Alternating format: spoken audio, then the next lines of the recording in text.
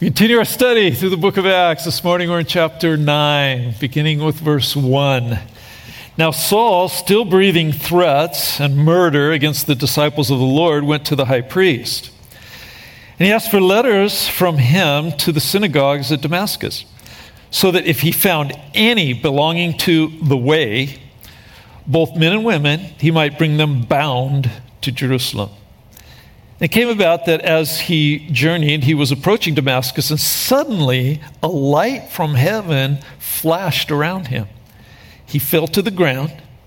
He heard a voice saying to him, "Saul, Saul, why are you persecuting me?" And he said, "Who art thou, Lord?" And he said, "I am Jesus, whom you are persecuting. It is hard for you to kick against the goads. Lord, what do you want me to do?" "Rise and enter the city, and it shall be told you what you are to do." And the men who traveled with him stood speechless, hearing the voice but seeing no one. And Saul got up from the ground. Though his eyes were open, he could see nothing.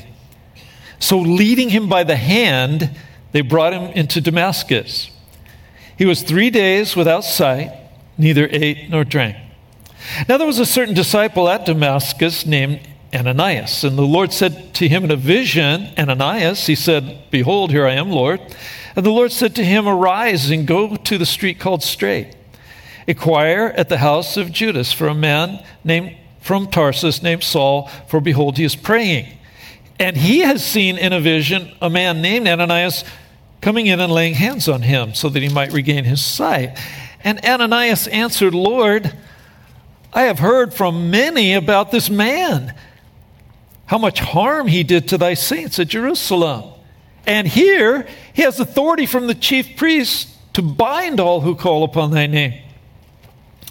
The Lord said to him, "Go, he is a chosen instrument of mine, to bear my name before the Gentiles and kings and the sons of Israel. For I will show him how much he must suffer for my name's sake." And Ananias departed and entered the house, and after laying his hands on him, he said, "Brother Saul, the Lord Jesus, who appeared to you on the road by which you were coming, has sent me so that you may regain your sight and be filled with the Holy Spirit." And immediately there fell from his eyes something like scales. He regained his sight. He arose and he was baptized. He took food and was strengthened. Now for several days he was with the disciples who were at Damascus. Immediately he began to proclaim Jesus in the synagogues, saying, "He is the Son of God." And all those hearing him continued to be amazed and were saying, "Is this not he who in Jerusalem destroyed those who called on his name? And who had come here for the purpose of bringing them bound before the chief priests?" But Saul kept increasing in strength and confounding the Jews who lived at Damascus by proving that Jesus is the Christ. So Saul of Tarsus breathing out threats and murder against the church. Tarsus was a large city, and it was one of the centers for Greek culture in the world. Rome had conquered Greece, but Greek culture still was pervasive throughout that part of the world. And Saul's parents were Orthodox Jews. They didn't want him being trained in the centers for higher learning there in Tarsus with the focus on Greek philosophy and the arts.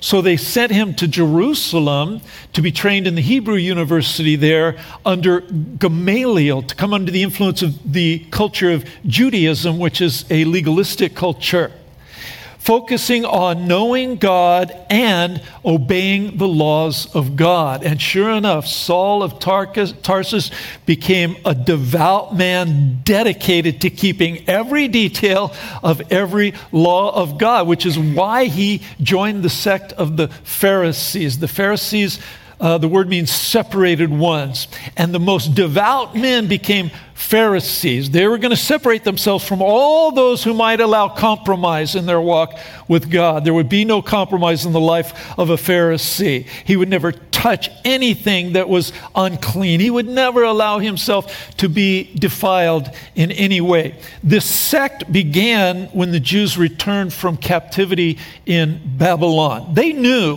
why they lost their homeland and why they lost their freedom. It was because of disobedience to the laws of God and rebellion against God. And they wanted to make sure nothing like that ever happened again. So they formed this sect, this group of men. In the beginning, they were called Essedeans, later the Chassidim, and then finally the Pharisees. And in the beginning, this movement was very pure. These men were truly devoted to God, and they loved God with all their heart, soul, strength, and mind, and they wanted to keep the Jewish people pure in their hearts, in their minds, in their walk and relationship with the Lord. But the sect of the Pharisees sort of deteriorated spiritually and morally over the years, until in Jesus' day, most of the Pharisees were only concerned about appearing righteous and pious and godly before men. They really didn't care how much sin was in their life, as long as they could keep it hidden and covered so that they would still have the praise and honor of men who think they are godly and hold them up on a pedestal and are highly esteemed. Saul was not like that. Saul loved God. Saul was devoted to God. He was passionate. He was zealous. Although he did fall into that evil pride of man where he saw himself as better than other people, looked down on people with that holier than thou judgmental attitude, looked at everyone other than strict Pharisees with an attitude of contempt. Oh, you don't love God. You don't care what God thinks about anything. So he had that prideful, self-righteous attitude. But God saw the passion. He saw the zeal. He saw the dedication. Here's a man that will give himself completely over to whatever cause he truly believes in. And he's willing to sacrifice anything and everything for that cause. So God looks at Saul and says, that's someone I can use.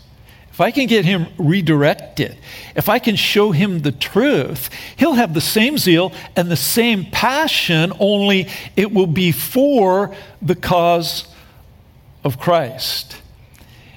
And we need to remember that, because some of the people that we think are the farthest from ever coming to the Lord might be the closest. Sometimes we give up on them.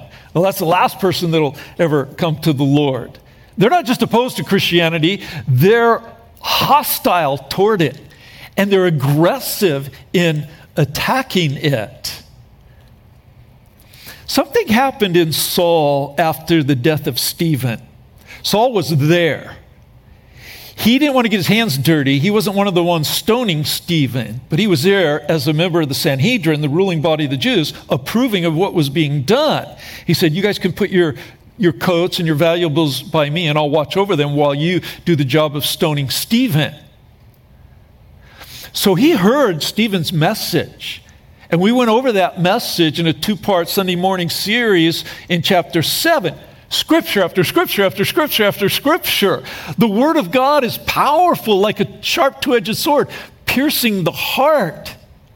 And Saul knew those scriptures, and he knew everything Stephen was saying was scripturally solid, doctrinally sound. And so the Word of God had to be convicting him. He had to be coming under conviction because of the message of Stephen and because of the love of Christ that was being demonstrated through Stephen when he prayed for the men who were stoning him. Father, do not hold this against them. He was seeing the divine love, the love of Jesus, the love that with Jesus loved even his enemies and prayed for those who persecuted him. There's the love of Jesus. He's hearing the Word of God. I think he went from being opposed to Christianity to being enraged by Christianity because he was under conviction. And it was actually more closer to coming to know Christ and being saved than those who were indifferent.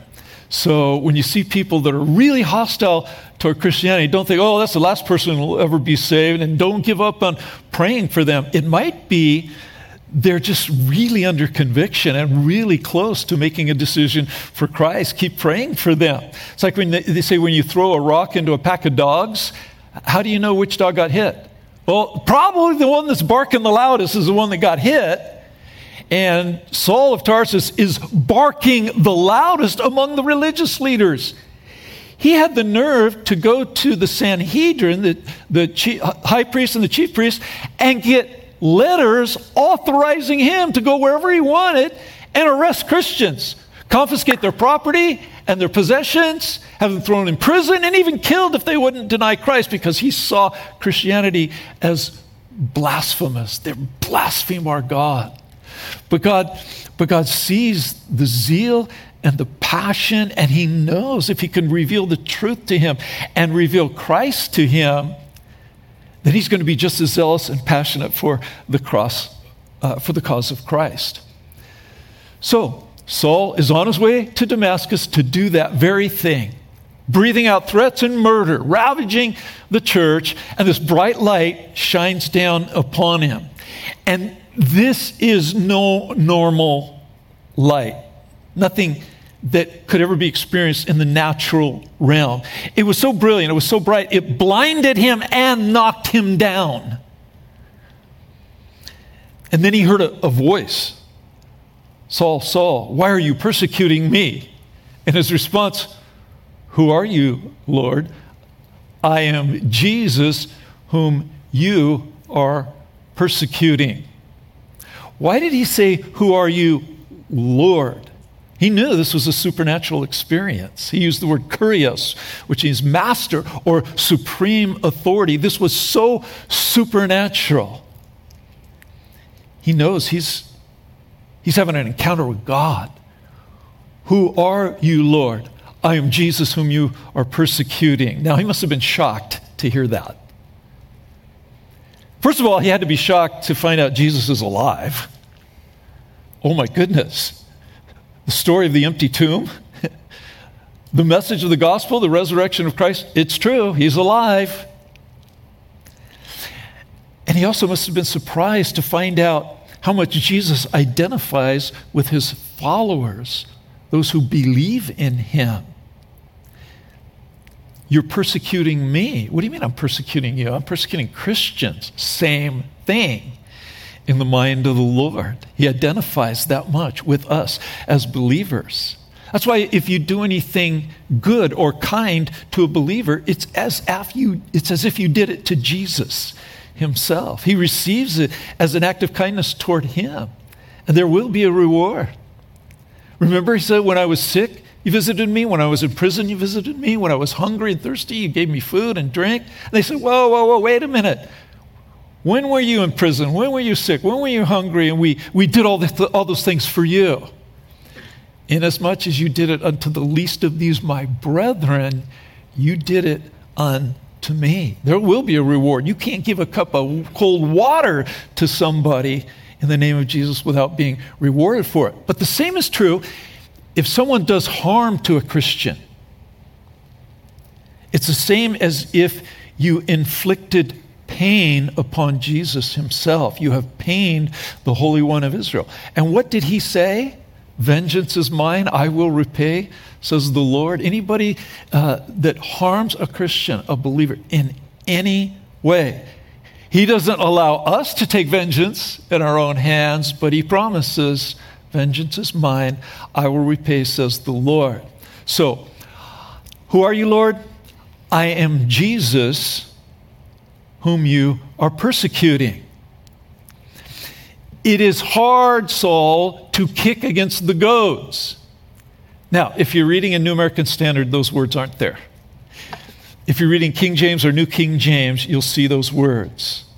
It is hard to kick against the goads. Why? Because the scholars who translated the New American Standard used a certain set of ancient manuscripts that they believed were the most reliable. The scholars who translated King James and New King James used a set of oldest ancient manuscripts that did include those words and agreed that those were reliable. Now, I personally agree with Barnes and Ironside and William Barclay and G. Campbell Morgan and Matthew Henry and all the great expositors and Greek scholars of the last couple of centuries that all agree that those ancient manuscripts used by the translators of King James and New King James are absolutely reliable. I do believe Jesus said those words to Saul. It's hard to kick against the goads. What does that mean? Well, the goad was a metal shaft with a sharp point on one end, and they would attach the blunt end to the front of the plow, the point facing the oxen. So if the oxen are going to get unruly, a little rebellious, they don't want to carry that yoke, they don't want to pull that plow, and they start kicking, they're going to kick the sharp point of that metal shaft. And they are going to hurt themselves. It is going to be very painful. It won't be long. They will figure it out. They will stop doing that. And the Bible says the way of the transgressor is hard. Now, we know if, as believers, if we commit a sin, we're not worried and afraid, oh no, I committed a sin. I'm not saved anymore. I've lost my salvation. I'm not going to heaven. So why is it that we are so careful to keep our walk with the Lord pure? Why is it we seek the Lord's strength in prayer to overcome fleshly weaknesses and temptation? It's not the fear of hell. We've already been saved from that. It's because we have discovered that when we continue in sin, we are inflicting pain upon ourselves. It's only pleasurable for a moment. It brings long-term pain and suffering and brokenness and eventually death. It's the way of the transgressor is hard. We figured it out. I don't want to be my own worst enemy. There's already enough pain and suffering in the world as it is. Why would I want to bring more unnecessary pain and suffering into my life? I'm done kicking against the goad. I'm going to seek a life of obedience to God, not for His benefit, but for my benefit, so I can have a life that is blessed by God. So it's hard to kick against the goad. So Saul says, what do you want me to do? Also in King James and New King James, not an American Standard. I do believe he asked that question.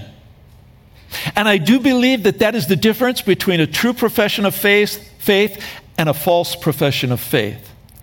I do believe that is the difference between a true conversion and a false conversion. In a false profession of faith, where there's no real conversion, they're not asking the question, what shall I do? What do you want me to do? Because they don't care what the Lord wants them to do. They would like to be able to accept Jesus as their Savior, so they miss hell and get to go to heaven, but they're not ready to accept Jesus as the Lord of their life. I want to believe in you for salvation, but don't start telling me what to do and how to live my life. And that's why there's no conversion. And it's not true salvation. You have to have Jesus as Savior and Lord to be saved. If you confess with your mouth Jesus as Lord and believe in your heart, you shall be saved. So one of the characteristics of someone who is born again, a true conversion, a sincere profession of faith. What do you want me to do, Lord? Not my will any longer. From now on, your will be done. And so Jesus said, go into the city, and it will be told you there what you are to do. Now, he's blind, so they have to lead him by the hand into the city. It's not exactly the kind of entrance he had envisioned. He had envisioned a very powerful man entering that city, making demands, giving commands, lording it over people, showing everybody how powerful he was, how much authority he had. Instead, meek, humble, and needy. didn't quite enter the city the way he had envisioned. But that's another characteristic of a true conversion. We are changed in that way. We are no longer throwing our weight around, trying to impose our will on others, making demands, giving commands. Remember, Jesus said, "You know the heathen, how they lord it over one another. Their great men exercise authority over one another.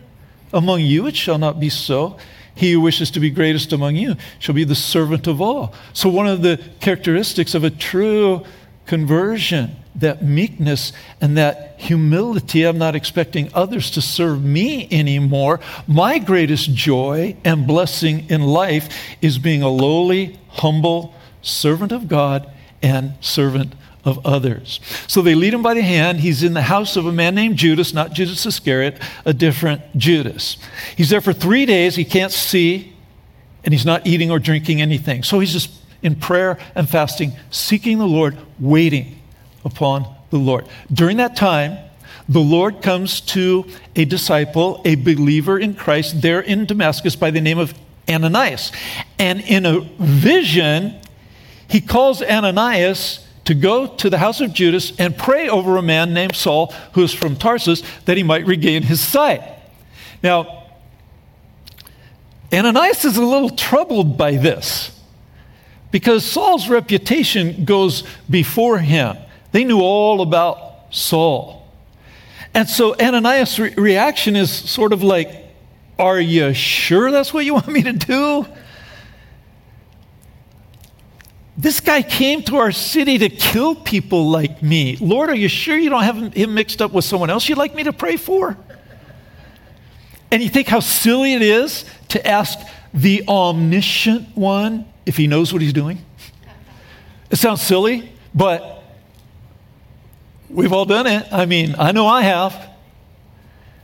Something's going on in my life that I don't understand and I don't like. Something's going on in the life of a loved one of mine that I don't like and that I don't understand. And I find myself wondering how this could possibly be God's will, how this could possibly be God's plan. It's as if I'm wondering if he knows what he's doing. Hopefully, we're all going to grow and mature in our faith to where we finally don't do that anymore. No matter what's going on in our lives and the lives of our loved ones, we know that God is love. We know that he's in control.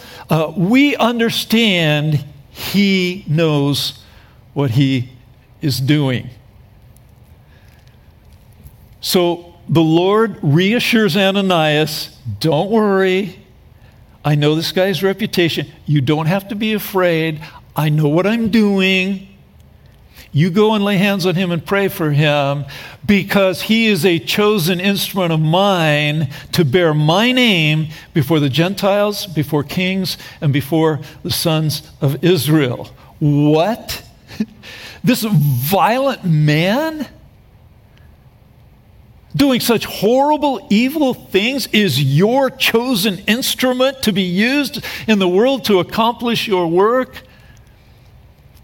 How can that possibly be? But you know what Paul wrote? Later, Paul would write that God set him apart from his mother's womb. So his whole life before he came to Christ was God preparing him for the work that he had for him to do. Well, how can that be? He was doing terrible things to God's people. Oh, yes.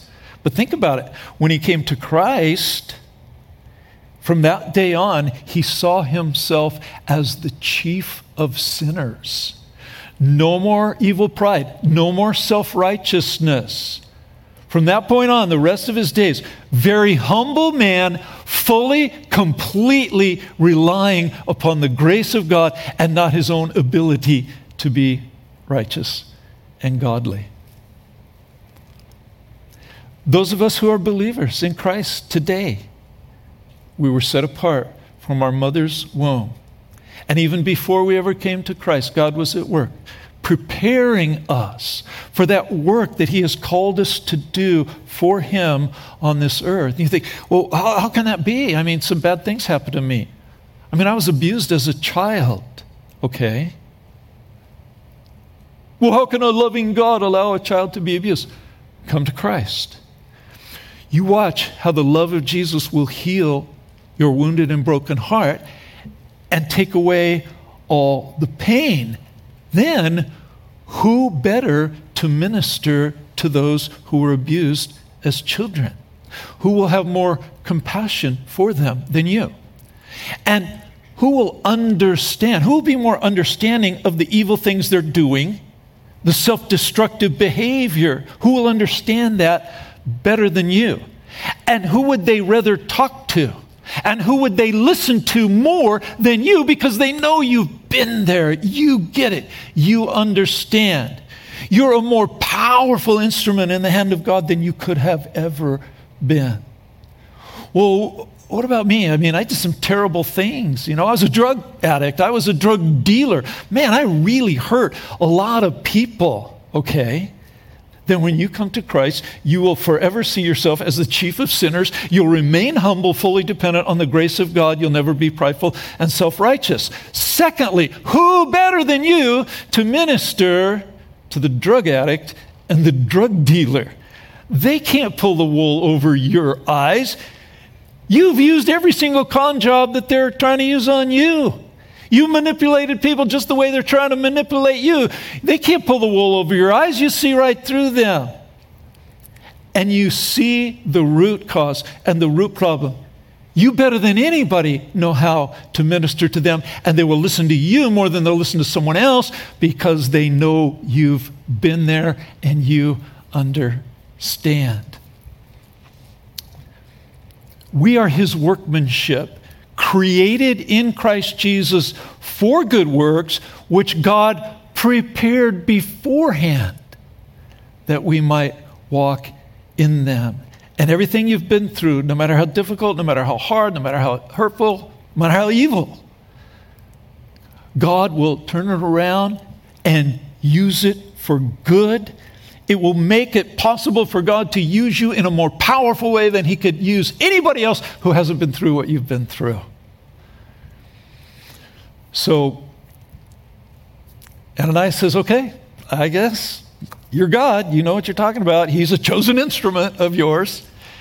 And he goes and he lays hands on him. The scales fall from his eyes and he receives his sight. But God has one more thing for Ananias to do, for Saul. I want you to explain to him the things that he's going to have to suffer for my name's sake, for the name of Jesus. Okay, he's going to commit his life. He's going to spend the rest of his days serving me, full-time ministry, but he needs to know ahead of time the things he's going to have to suffer simply because he's my servant. What he's going to have to suffer for the name of Jesus. Now, it doesn't list those things here, but we have a pretty good idea what those things are, because Paul gives us a list of those things that happened to him in 2 Corinthians chapter 11. So, can you imagine if Ananias says, oh, by the way, the Lord wants you to know that as you are serving the Lord, you're going to be beaten with rods 3 times. And he wants you to know that you're going to be scourged with 39 lashes 5 times.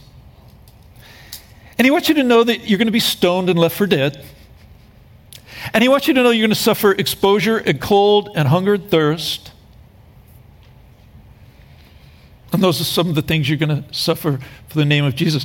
When I read this, I have to stop and wonder what I would have done. When it came to the point of me making a decision for Christ, if God would have revealed to me those things are going to happen to you, Brad, if you serve me, spend your life serving me, these are the things that you're going to have to suffer for me, I don't know. I might have said, let me think about it and get back to you. I might have said, let me shop around, check out a few other religions first before I decide. But it's the same for all of us. God doesn't say, commit your life to Christ and you'll have smooth sailing the rest of the way. He's very upfront with us. It is appointed unto you on behalf of Christ, not just to believe on him, but also to suffer for his sake. The Spirit bears witness with our spirit. We're children of God. And if children, heirs of God, joint heirs with Jesus Christ, if we suffer with him, in order that we may also be glorified with him. But I consider the sufferings of this present time not worthy to be compared to the glory that is to be revealed to us. So it's the same for all of us. If we're going to share in his love, if we're going to share in his joy, if we're going to share in his peace, if we're going to share in his power, and if we're going to share in his eternal glory, we're going to have to be willing to share in the fellowship of his suffering. So don't be surprised at the fiery ordeal that has come upon you for your testing, as though some strange thing is happening to you. To the degree that you share the sufferings of Christ, keep on rejoicing, that at the revelation of his glory you may rejoice with exultation.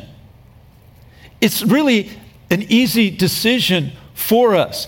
It's the decision between a short time of suffering for the name of Christ here on this earth, and then all pain is removed, all suffering ends forever, all tears are wiped away eternally. Or a lifetime of suffering the consequences of sin in this life, and then an eternity of suffering the consequences of sin.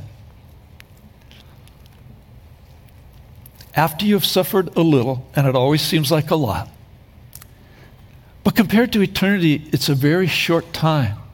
After you've suffered a little, the God of all grace will himself perfect, confirm, strengthen, and establish you. That's his promise to you today. He's already got the moment, that day marked on the calendar when he himself is going to come and release you from whatever pain and suffering you're going through. God says, I myself will come, perfect, confirm, strengthen, and establish you. And so we have this story of the conversion of Saul of Tarsus, who became the Apostle Paul. Radical transformation. We have the story of when Saul of Tarsus was apprehended by God to belong to God and to accomplish the work of God on this earth.